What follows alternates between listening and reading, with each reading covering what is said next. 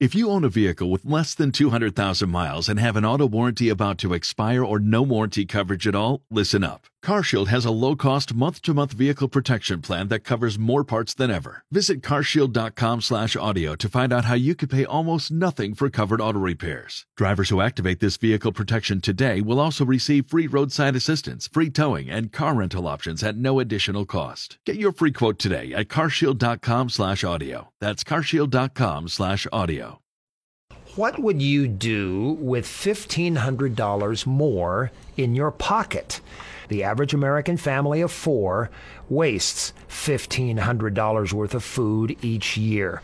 Up to 40% of food in this country is never eaten. Households toss the limp vegetables. People are confused by food date labels.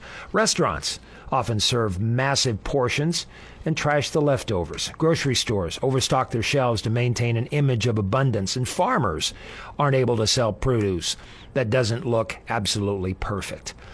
At the same time, 1 in 8 Americans struggles to put food on the table.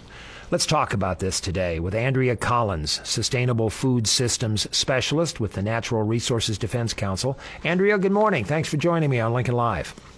Good morning. I'm glad to be with you. The NRDC believes wasted food is a problem we can solve. Let's begin with that question. How can it be solved? That's right. There are so many reasons why food is going to waste in our country. And many of us don't recognize that this is something that happens in our own homes and that we have a part of the solution.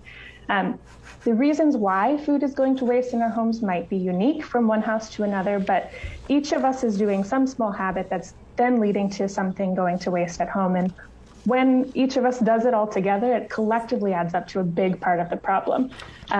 You mentioned a lot of these in your intro, but food goes to waste at grocery stores, at restaurants, is left in the field. But in our homes, we're about 40% of the problem.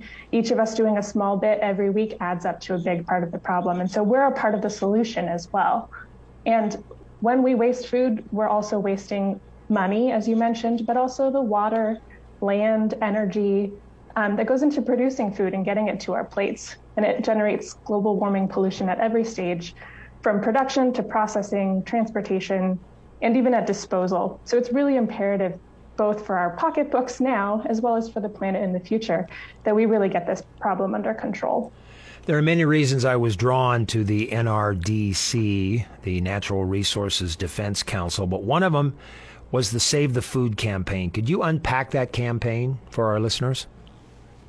We have a campaign called SaveTheFood.com that you can go and find some actionable solutions that you can take care of in your own home. There's a variety of different tips and tricks that are all pretty simple, and there's just extra information there to help you get across the finish line. So a variety of different things can be used in various households depending on your style and how you bring food into your home. The first one that I love is those of us who are good planners can just take that to the next level and really making sure we're sticking to our plan. It means making sure you're getting everything that you need for a successful meal so that you're not leaving something off your list that would make your recipe complete.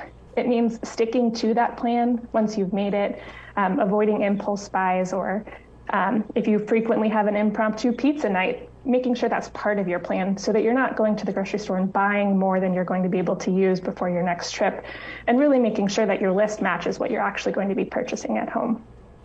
Another reason why we've found that food goes to waste at homes is that it spoils too quickly.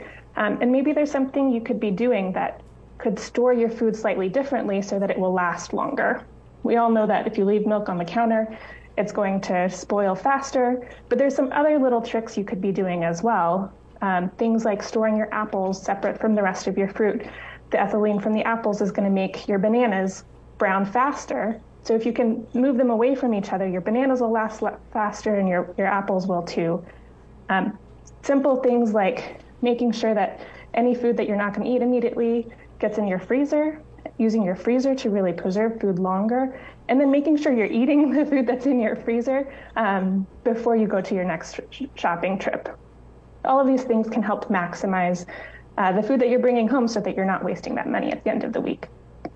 My wife's the cook in the family, And she also, not only by honing her skills at being an excellent cook, but also has found the proper storage containers. The industry itself is doing a better job. For example, avocados. There are containers now specifically for your avocados, so that and bananas the same way. I think the industry is helping too. Obviously, they want to sell more product, but it's more efficient. Of course. And some of these have been around for a long time. Some of them are things our grandmother did previously, and some of them are new technology. I think one of the main pieces of technology in our household that we're not using to the best of our ability is our refrigerator. Refrigerators are really designed in a particular way, and there's cooler and warmer sections to the refrigerator. So if we can kind of learn more about which items belong in which parts of our refrigerator, that can help be a piece of technology to really maximize our food. So things like storing your milk in the cooler part of your refrigerator rather than in the door is a great way to really make sure that your food is lasting longer. There's different tricks around the humidity drawers in most refrigerators, storing vegetables in one and fruit in another based on how much humidity that they need will then make sure that your greens aren't getting soggy and wrinkly before you were ready to use them up. Andrea Collins joining me, Sustainable Food Systems Specialist with the Natural Resources Defense Council. We're talking about food waste in this country. A big picture. Let's go macro. The NRDC is also not only from a household to household viewpoint, but helping entire cities reduce food waste and direct surplus to people in need. How is that happening? We've seen that cities are really engaged on reducing food waste for a number of reasons. Most cities are the ones who are responsible for handling waste, and so they really see it as both an environmental and an economic imperative to get that waste down so that there's less cost that needs to be associated with dealing and processing with waste. So if we can help prevent food from becoming waste in the first place, that really helps cities manage costs. They also see the environmental and sustainability aspect to making sure that food is used for its highest and best purpose rather than being disposed of in landfills. And because our cities are where we're more connected to one another, we see that food should be really feeding people instead of feeding landfill and harming the environment. And so if there are ways that we can make sure that food that meets health and safety guidelines is instead being redistributed to folks in our community who need a little extra help, those are great ways that cities are able to engage on this issue. And so we have a project called Food Matters that's helping cities really find some of these solutions on where they can have policy or programs that then make sure that food isn't going to waste. And we're seeing some really great examples across the country that then can be replicated and maximized in other places around the country. And so the cities we're working with are working on a variety of strategies, from really helping residents on these prevention measures in their own home. Some of them are doing simple things like measuring how much food goes to waste. We don't have a smart meter that helps us recognize how much food is going to waste in each location. And so we really need to be measuring where food is going to waste so that we can better manage it. And simple things like auditing that you can do at home or in your business or on a citywide level to figure out why food is going to waste and where it's happening to help find those intervention points, to find those solutions is another great way. Andrea, I mentioned food labels. The Food Policy Action Network finds that 60% of households have debated the meaning of food labels. So talk about food labels contributing to food waste. This is one of those places where I think most of us are shocked. Expiration dates are a myth, and we should really stop tossing perfectly good food just because of the date. The best by and the sell by date are not actually telling you when food will go bad. In most cases, they're manufacturers' best guess as to when food will be at its peak quality.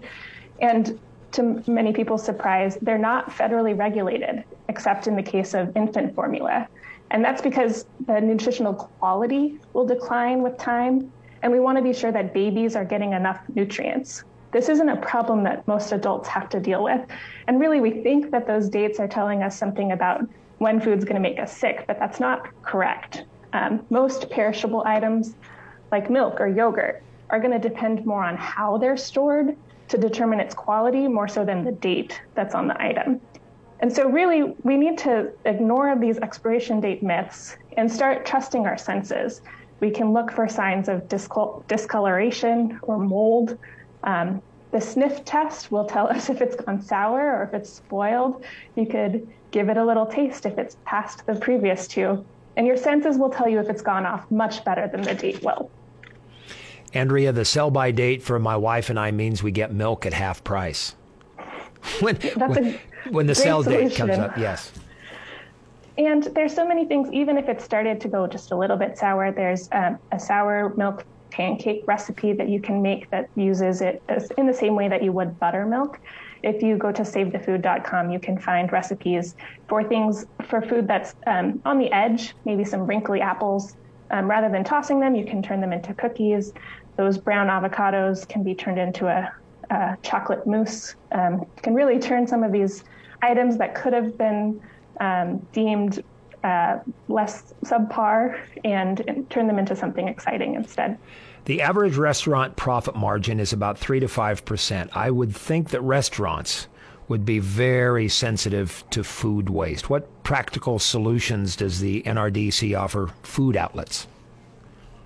Restaurants are an interesting scenario. And many of the time, their waste is because of their impression of what their customers want.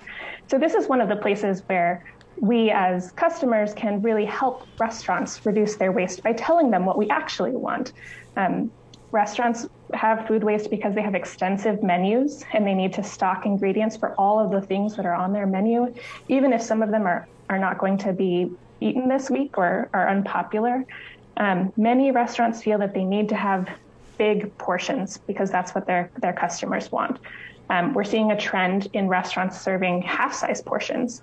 And if that's something that will help you not take home extra leftovers that you're not going to eat, make sure you tell your favorite restaurant that this is something you enjoy and that you appreciate and purchase those half-size portions, which is a great technique both for the restaurant to have less plate waste left over at the end of a meal, and also that you can then manage how much of the food you're planning on either eating at the restaurant or taking home. So let's circle back to where we began, good listeners. What would you do with $1,500 more in your pocket? The average American family of 4 wastes $1,500 worth of food each year. So save where you can, good listeners. Andrea Collins joins me, Sustainable Food Systems Specialist with the Natural Resources Defense Council. We just want to start you thinking about this, and then you're on your own. Andrea, thank you very much. Thanks, Dale. Thanks, everybody, for being here with us on Lincoln Live.